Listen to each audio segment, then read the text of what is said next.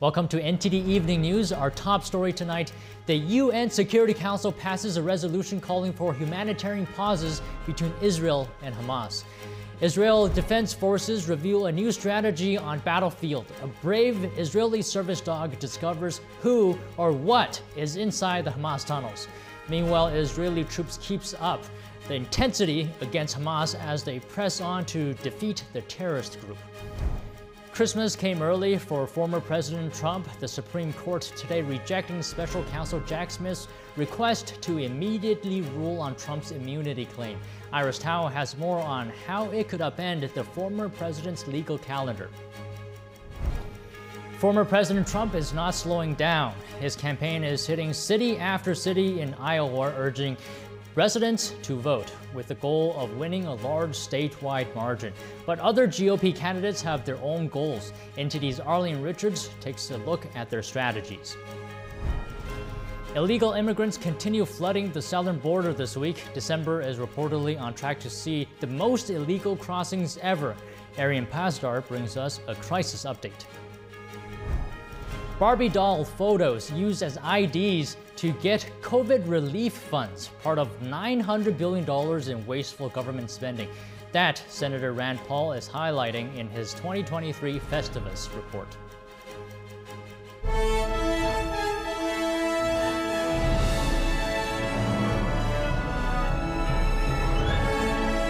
This is NTD Evening News. Live from our NTD Global Headquarters in New York City, here is Tiffany Meyer. Good evening and thank you for joining us tonight. I'm Don Ma in for Tiffany. Humanitarian conditions in Gaza continue to deteriorate as the fighting between Hamas and Israel drags on. But the region expects it will soon get some relief after the United Nations voted to expedite humanitarian aid to Palestinians in Gaza. The U.S. and Russia both abstaining from the vote. A group of Arab nations originally wanted the resolution to demand an end to hostilities, but in an effort to prevent the U.S. from vetoing it, the text was changed at the last minute. Instead of a ceasefire, it calls for humanitarian pauses to allow food, water, and fuel to Gaza. The resolution also demands 130 hostages held by Hamas, including Americans, to be released without conditions. Even though the U.S. abstained from voting for it, the Biden administration still allowed the resolution to pass. Israel Defense Forces have ordered another evacuation, this time in central Gaza. And the IDF is trying a new strategy on the battlefield. A trained service dog goes alone to see who or what is inside the Hamas terrorist tunnels. NTD's Jason Perry has the latest.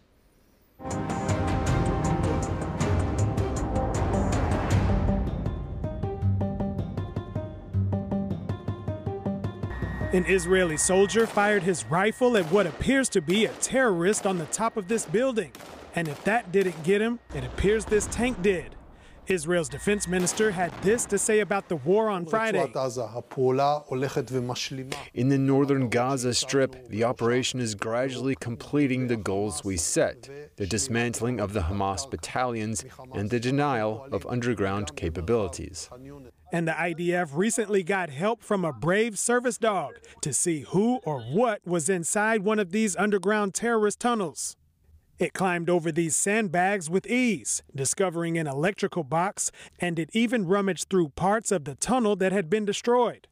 Israel's defense minister also reiterated Israel's 3 goals in its war against Hamas. First of all, the elimination of the terrorist organization Hamas, the denial of its military and government capabilities, and the return of the abductees to Israel. And sadly, not all of the hostages will make it home alive. This 73-year-old American-Israeli hostage, Gadi Haggai, who was held hostage by Hamas, has reportedly died in captivity. A group representing hostages' families announced the news in a statement on Friday. And sadly, Haggai's wife is still being held captive by Hamas terrorists. Meanwhile, the IDF recently ordered residents in central Gaza to evacuate south to Deir al-Bala for their own safety. Where do we go? There's not an area left that hasn't been bombed. Our homes have been bombed. Everyone is fleeing, as you can see. Where do we go? Meanwhile, with Christmas right around the corner, Bethlehem is normally a festive sight with tourists from around the world. But this year, the streets are empty. However, in Jerusalem, the municipality handed out Christmas trees to residents, some even walking away with more than one. In these difficult times, we need to have peace, to live together and to have peace to everybody. I wish everybody a Merry Christmas and Happy New Year. Meanwhile, an Israeli military official said on Friday that over 50,000 tons of food have entered the Gaza Strip in the past 2 months. And he said there will be no shortage of food in Gaza in the near future. Jason Perry, NTD News. A major victory for Trump, seeking to push his trial back to after the elections. The Supreme Court today rejecting a request to expedite its review of Trump's presidential immunity claim, dealing a blow to special counsel Jack Smith. NTD's White House correspondent Iris Tao brings us this report from in front of the Supreme Court. The Supreme Court's Friday order has only one sentence and it's a very straight and simple denial of special counsel Jack Smith's request for the Supreme Court to immediately jump in and circumvent the lower appellate court to decide on whether former President Trump has presidential immunity as he claims for his actions over the 2020 election. Jack Smith, in asking the High Court to do this to immediately jump in, argues that it's an important constitutional question that demands an immediate decision. Meanwhile, he also says that it's to prevent any delays to Trump's trial, which is scheduled for March 4th, 2024. Trump, meanwhile, has been decrying election interference over this originally scheduled trial date, which is a day before Super Tuesday. His team also this week accused Jack Smith of trying to rush to decide on issues with, quote, reckless abandon. And now with the order today, it means that the case will now go through the normal appealing process through the D.C. Circuit Appellate Court with oral arguments scheduled for January 19th. And no matter which side wins in the lower court, we can expect either side to appeal to the Supreme Court, which will then have to decide on this issue, though, after getting the input from the lower court. And that means that the case will now stretch into the summer of 2024, if not even later. And that is exactly what Trump's team would like to see. And when it comes to the impact on the 2024 presidential election, we know that a New York Times poll shows that over 80% of Trump supporters say that they agree that the charges against Trump right now are actually politically motivated.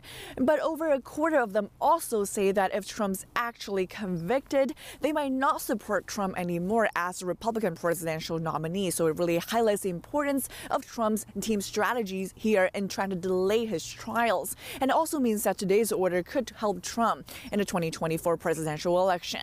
And let's not forget that Trump's team could file an appeal anytime now against the Colorado Supreme Court's ruling to remove him from the state's ballot. So all eyes are now on the Supreme Court as we enter this Christmas week. Back to you.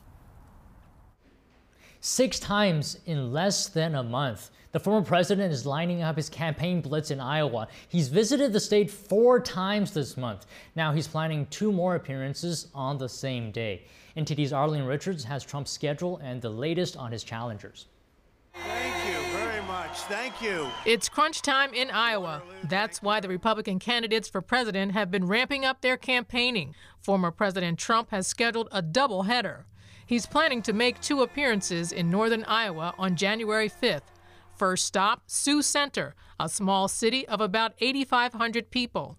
Then he will head across the state to Mason City, population 27,000. The goal, a commitment to caucus. Attendees are asked to fill out a non-binding pledge to go to their local caucus and vote for the former president.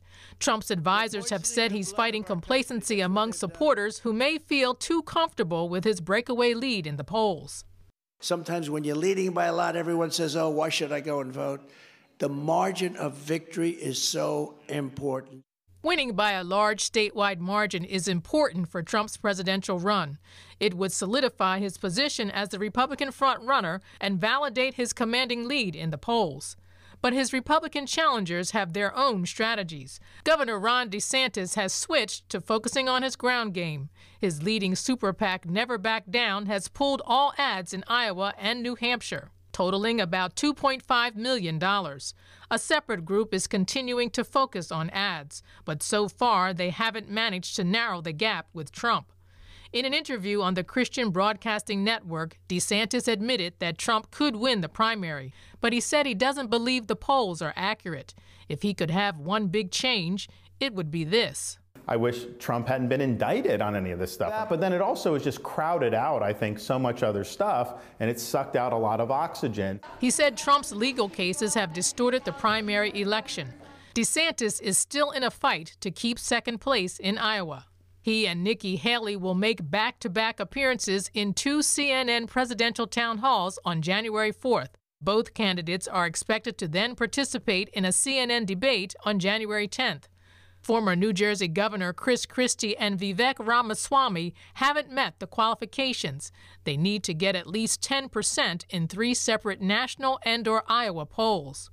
Meanwhile, Haley appears to be closing in on Trump in New Hampshire. According to a December survey by American Research Group, Haley is now only 4 points behind Trump. New Hampshire's Republican voters still prefer Trump at 33%, but many prefer Haley, too. Arlene Richards, NTD News.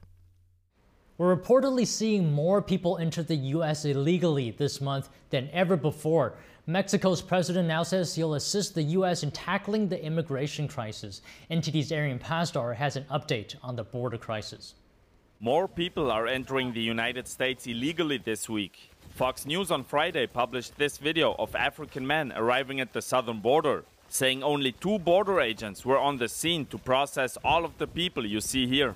CBP tells the outlet that there have been 45,000 encounters at the border since Monday, able to fill Yankee Stadium in just 4 days. Monday was the highest day of encounters ever recorded, with 12,600. December is on pace to become the highest month ever. Many say they're heading for sanctuary cities. New York. Chicago. Mexico's president on Friday acknowledged the situation is getting worse.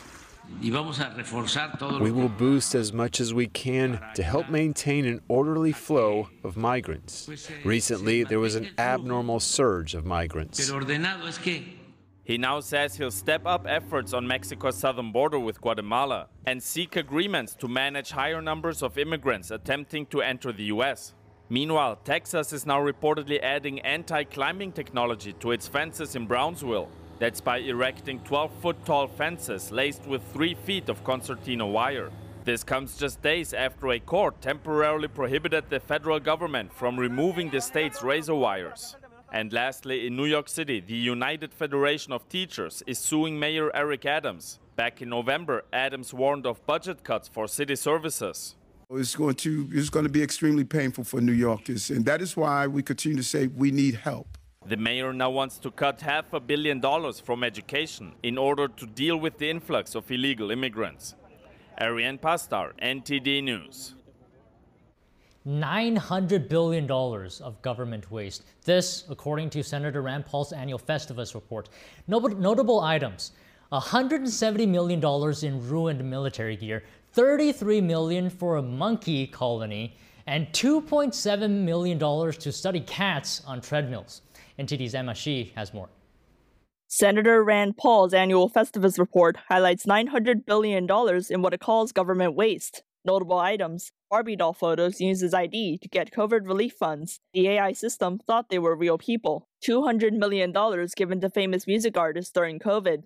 $2.7 million to study Russian cats running on a treadmill. The most egregious circumstance is our quantification of the 20 largest federal agencies. They admit to $236 billion worth of mistakes and improper payments last year. Adam Andrzejewski is the founder of OpenTheBooks.com, a nonprofit dedicated to auditing government spending. Senator Paul put 2 items from Open the Books in his Festivus report, one being $236 billion worth of improper federal payments, the other being $3.8 million sent to the University of Pennsylvania to investigate COVID misinformation. Andrzejewski says stopping Congress from bankrupting the country starts with local governments. We need to start where we live and reform our school districts, our municipalities, our townships, our counties. If we start there, eventually the movement will hit Washington, D.C. and will preserve the greatest nation ever conceived in the history of the world. Other notable items: the government paid $38 million to dead people, $89 million worth of military vehicle engines improperly stored outdoors for 3 years. This rendered the engines useless. $12.6 million worth of hydraulic transmissions, also improperly stored outside, ruined. $68 million worth of tank treads, also left outside, also ruined. And $6 million to boost tourism to Egypt. Hall says Congress has spent over $100 million on Egyptian tourism so far. Emma Shi, NTD News. Coming up, as holiday travel shifts into high gear, airports across the United States now bracing for a record-breaking Christmas rush, but questions remain over how smoothly things will go this year. Sam Wong reports. Need some last-minute shopping or a bite to eat on Christmas Day? Christina Corona tells us which stores will remain open. And colorful lights decorate homes and trees, but some homeowners like to go the extra mile. Helen Billings brings us a closer look at some holiday light displays in California. That and more when we come back.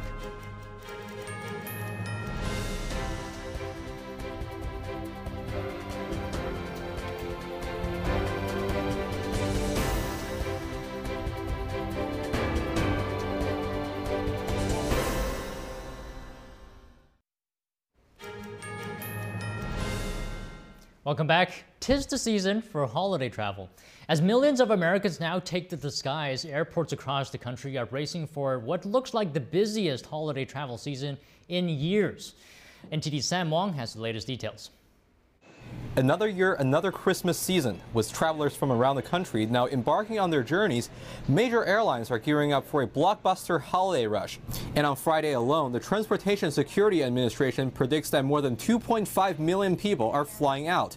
Hi, we're going to Bolivia for the holidays, yes. I'm heading back to West Palm Beach, Florida. That's where my family lives. Yeah, I'm traveling with my husband, and my son and his fiance are meeting us here, and then we have others coming in from 3 different airports. So hopefully we all get to Miami.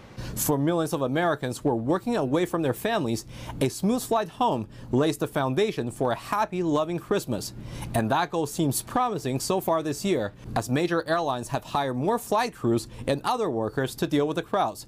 They're seeking to avoid a major meltdown like the one last year, when Southwest Airlines canceled thousands of flights, leaving 2 million people stranded during Christmas. The Department of Transportation now warning that bad weather could be a major roadblock to your itinerary. Even though there's a lot of weather on the West Coast, a lot of rain right now, those flights seem to be okay so far. I'm not personally concerned. If I get stuck there on the way back, I'm able to work from home. Hopefully we're getting out. It's saying I'm on time at the moment. Plan B is a hope that something gets out later, but so far we're looking good.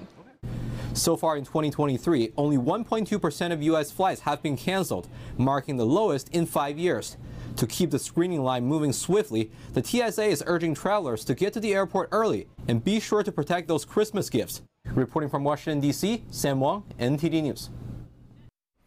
As much as we want to spend Christmas Day opening presents under the tree and enjoying time with loved ones, sometimes we have to run out for a last-minute stocking stuffer or even a bite to eat.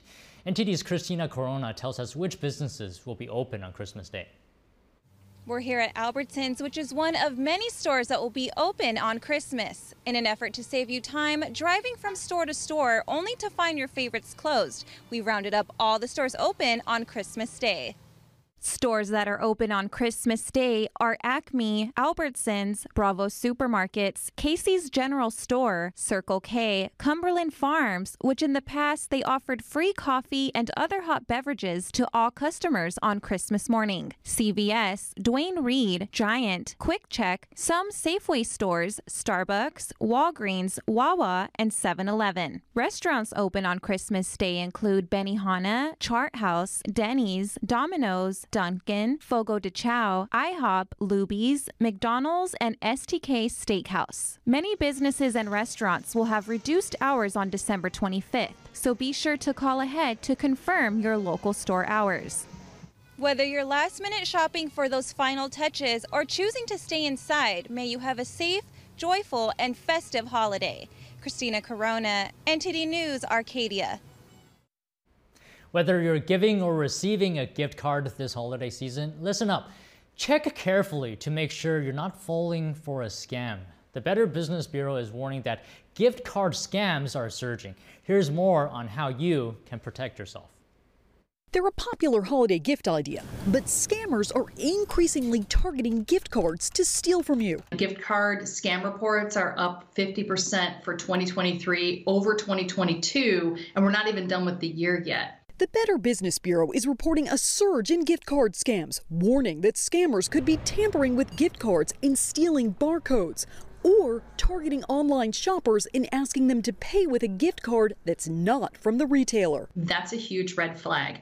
There's a lot of scams that are perpetrated where the scammer is asking for a gift card, such as like a grandparent scam or a utility scam. The BBB also warns consumers that scammers use other tactics to steal from them too. Before you buy a gift card, here's what to look out for to avoid becoming a victim. 1. Check for stickers covering the barcode by rubbing your finger over the back of the physical card. The stickers may contain a phony barcode, and when it gets scanned at checkout, you'll unwittingly be sending that cash to the scammer's account. 2. Be careful of websites that check your card's balance. The BBB says some sites could use your card's ID number and PIN and drain money from it. When you buy a gift card and you give that number and that PIN to somebody, that money's gone. So it's really important to know who you're giving it to and what they're going to use it for. And finally, check for ripped or wrinkled packaging. The BBB says thieves often remove gift cards from the display rack and record the numbers linked to that card, including the activation PIN. Many people enjoy the tradition during Christmas of decorating a tree, hanging stockings over the fireplace, and putting Christmas lights on their homes. But some homeowners like to go the extra mile.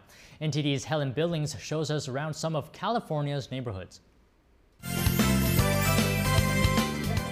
'Tis a season for homeowners to spend many hours decorating their houses into glowing works of Christmas joy. From the reindeer on the roof to the inflatable snowman in the yard, the process starts in September for Terry Perez in Danville, California. She repairs her own lights and is known as the Christmas Lights Lady. Her display is 100% LED. She said her electric bill increases about $400 for the holiday season. It truly is a big commitment, but it's when you see the looks on everybody's faces and you see the parents dancing in the snow as well as the kids, it's priceless.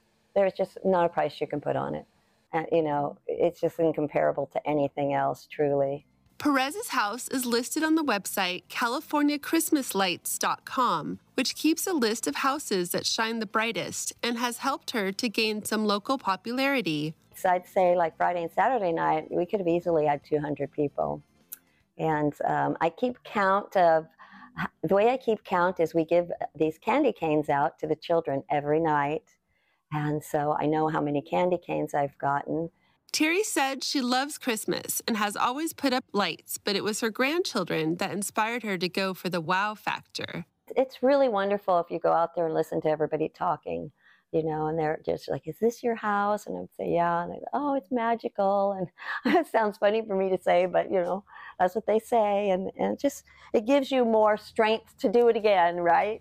Further up north in the city of Concord, Cindy Bruno said she does it for the love of Christmas, and her husband John dresses up as Santa for the visitors. It was just something that started little, and as our kids, we have 4 kids, as they got older, they helped it grow, and we've just grown it every year. Added something new every year, sometimes more than one thing. But, yep, it's just, and we love it. Brings joy to everybody, and it can make your saddest day happy. Just looking at all the lights. Holiday decorations wouldn't be complete without the nativity scene. John Bruno has a tradition of singing a song in Italian when he places the baby Jesus in the manger. Wishing you a Merry Christmas. NTD News, Helen Billings, California. Coming up, what should we make of the UN's resolution calling for humanitarian aid to Gaza? A rabbi explains why it's unlikely to help those actually in need. And how is the Biden administration responding to the Houthi attacks in the Red Sea? Our guest explains why the U.S. is sending the wrong message. That and more after the break here on NTD News.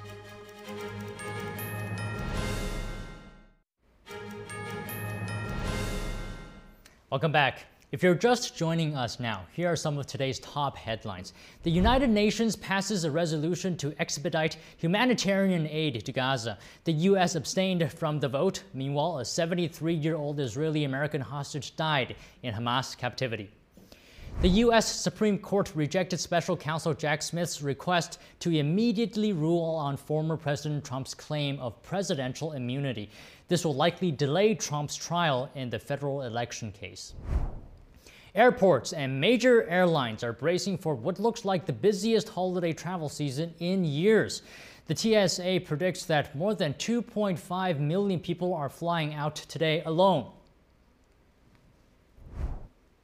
The UN resolution on aid for Gaza didn't include a call for a ceasefire. What do we make of this resolution, and will humanitarian aid for Gaza actually reach civilians in need?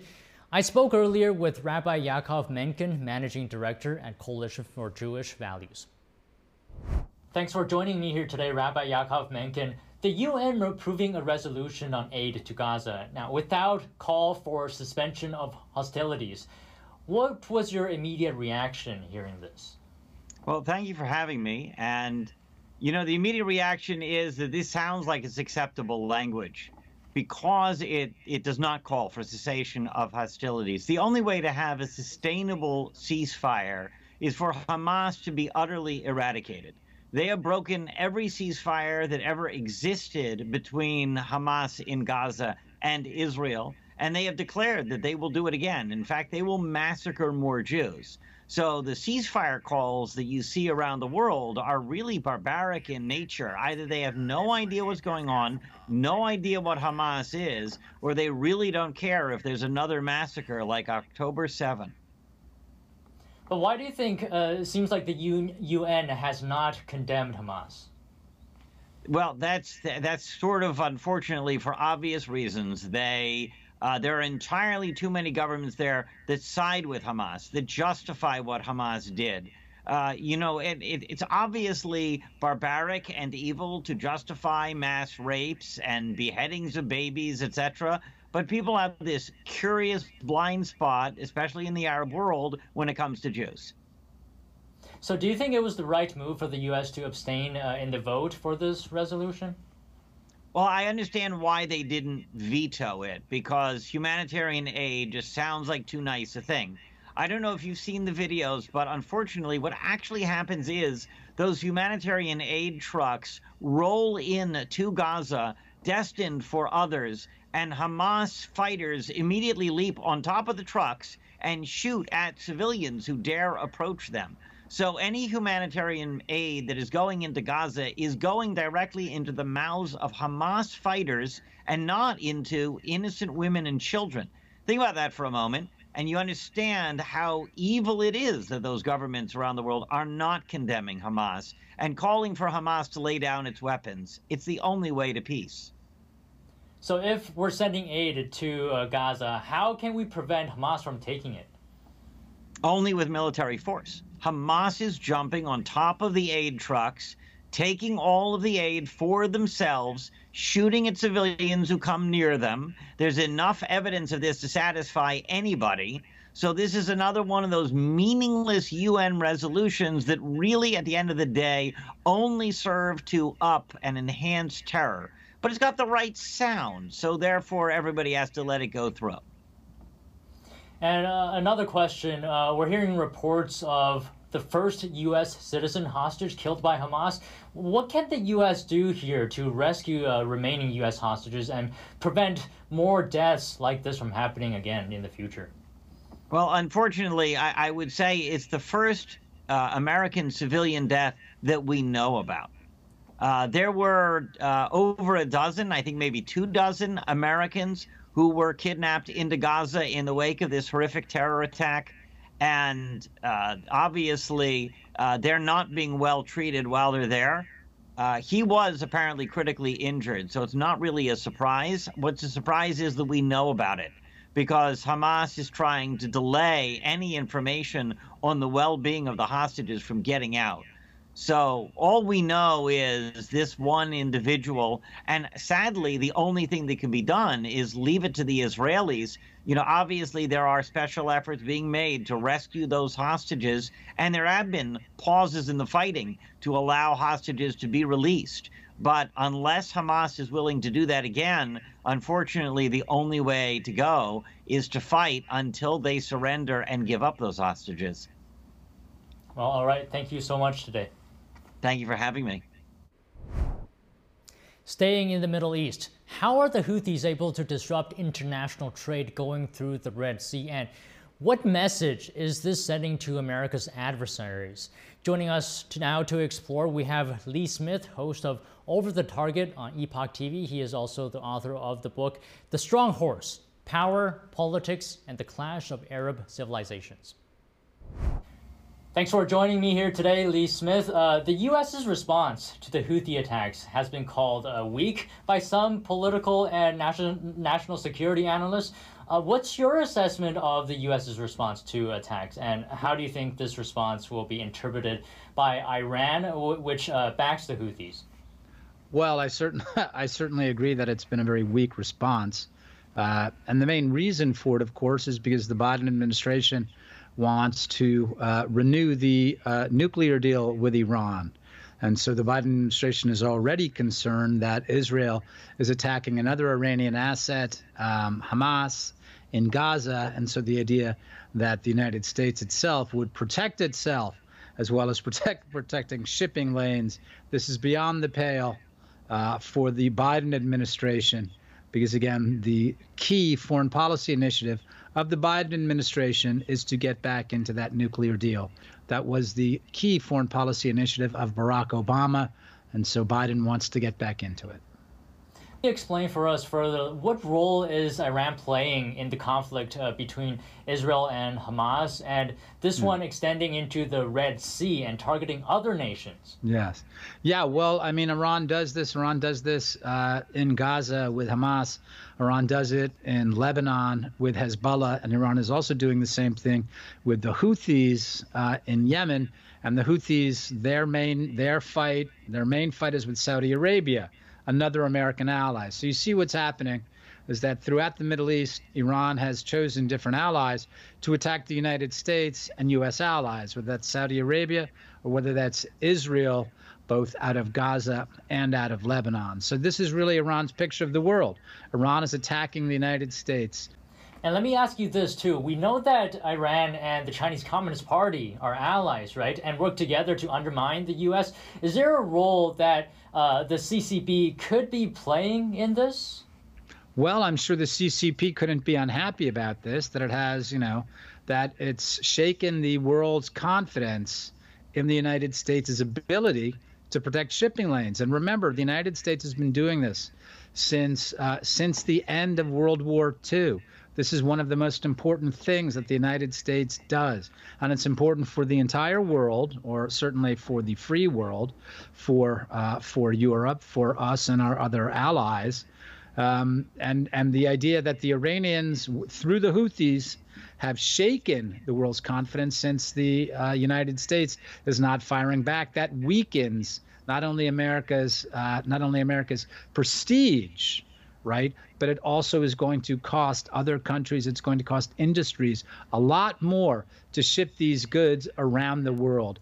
Anything that's going to hurt the United States strategically like this is a consequential victory for the CCP. What message do you think this is sending to the Chinese Communist Party and the world? Well, I mean, the simple message to the world is we will not protect the shipping lanes because we have another chief interest, which is a nuclear deal with Iran that guarantees Iran's nuclear weapons program. It doesn't stop it. This is very important to understand. It doesn't stop it. Rather, it makes it legitimate. That's the point of the nuclear deal. So the message, the larger message that the Biden administration is sending to the world is, you think things are bad now. in shipping lanes around the world. Wait until Iran, which backs the Houthis, get a nuclear bomb. Then everyone's going to have to be paying off the Iranians and their allies to be able to ship their goods across the world. So it's an insanely destructive message that the Biden administration is sending to the world. It's not just about what's happening now. It's about what will happen when Iran gets the bomb. All right. Thank you very much today, Lee. Thank you, Don. Coming up, children's toys have long surprised the little ones from under the tree. From teddy bears to Barbie dolls, what are some of the most popular toys through the decades? Andrew Thomas explores. And in baseball news, the LA Dodgers have done it again, this time shelling out a record contract for a pitcher. Dave Martin joins us in the studio to discuss when we return.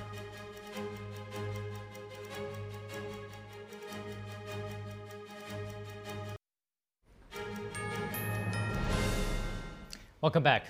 For kids, there's almost nothing more exciting than opening presents on Christmas morning.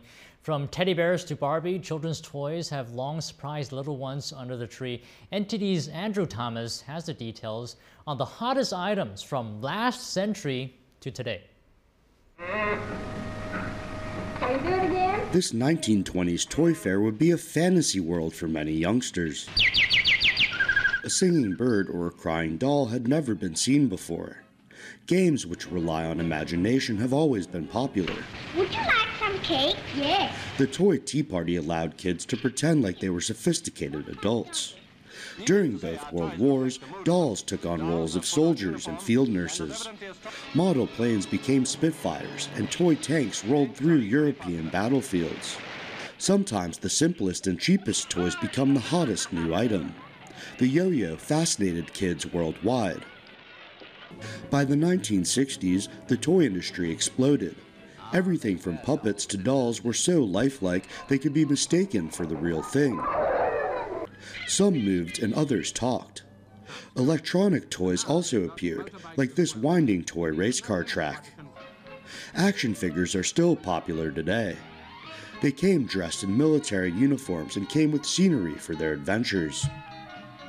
Television and films began to create huge demand for toys based on popular characters.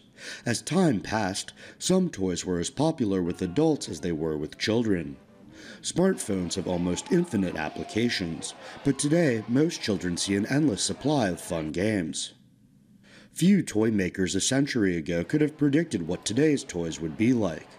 One toy which has endured for decades is Barbie, more popular now thanks to the Barbie movie. Andrew Thomas, NTD News. And now for your sports news, we're joined by NTD's Dave Martin. Dave, some big news this morning. Florida State University will be suing the ACC over the legality of their TV grant of rights, as well as the conference's exit fee. What's behind this? Yeah, they clearly went out of the ACC. This seems to be the first step in behind this, because if they can't bring their TV grant of rights to their new conference, the TV revenue doesn't come with them. It would stay with the ACC and would make a move completely unfeasible. So this whole thing seems to be about money. Now, the ACC has fallen way behind the Big Ten and the SEC in terms of revenue paid to their members. I believe it's almost double. And the ACC is stuck in their TV deal until 2036, which means Florida State is stuck with the ACC until that time, because that's when the grant of right expires. Now, the conference has tried to please them by financially rewarding teams for their success in football and basketball, but Florida State also wants the TV money to be distributed unevenly based on each school's media value. The league has so far refused that, so I think we're headed toward an ugly ending. Now, no school has ever tried to legally challenge the TV grant of rights agreement, so what's the general consensus about them trying this? Yeah, I mean, it's considered ironclad. These agreements are what hold the major conferences together. If teams leave, they just coincide their exit dates with their end of their grant of rights. I mean, that's the only known way. But if Florida State is successful, I mean, the floodgates would surely open. Now, Florida State is alleging chronic fiduciary mismanagement and bad faith in the way the league handled their media rights agreement. Now, maybe it's true, but if it was, though, wouldn't other schools be alleging that as well or joining in this lawsuit? Now, if the ACC hasn't held up their end of the contract, for sure they should be able to get out. But if that's not the case, I think the board should consider the example that they're setting for their students here. You know, what would this say about their word in a contract? You know, it's only good until someone else comes along with a better deal or more money. Now, I don't want to single them out in all this. Pretty much every school nowadays chooses money over everything. But if they willingly sign this, who's really at fault here?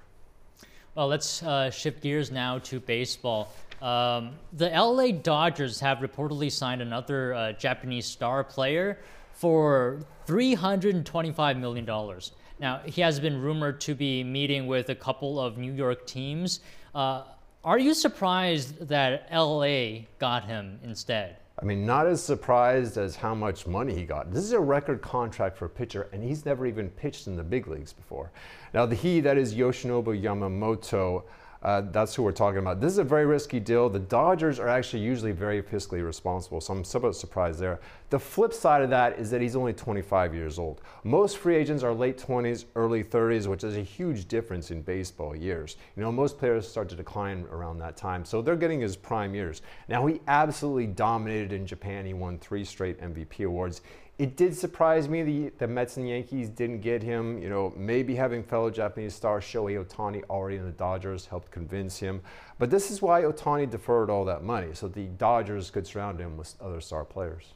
So with these two signings, do you see the Dodgers as being the World Series favorites for next year? For sure, and that's even with Ohtani not being able to pitch next season because of his arm injury. You know, the Dodgers, you know, it seems like they're pretty much favorites every year. It remains to be seen, of course, if they'll re-sign Clayton Kershaw. But they've had one of the best records in the league each of the last 5 years. They've made the playoffs 11 straight years, but they only have one World Series title to show for it. It seems like they should have more. So for whatever reason, they haven't been at their best when it counts the most, you know, October. That's still their final hurdle, if you ask me. Well, thank you so much for that insight today, Dave. Thanks, Don. And that's all for today's news. Thanks for tuning in. I'm Don Ma. Good night and happy holidays.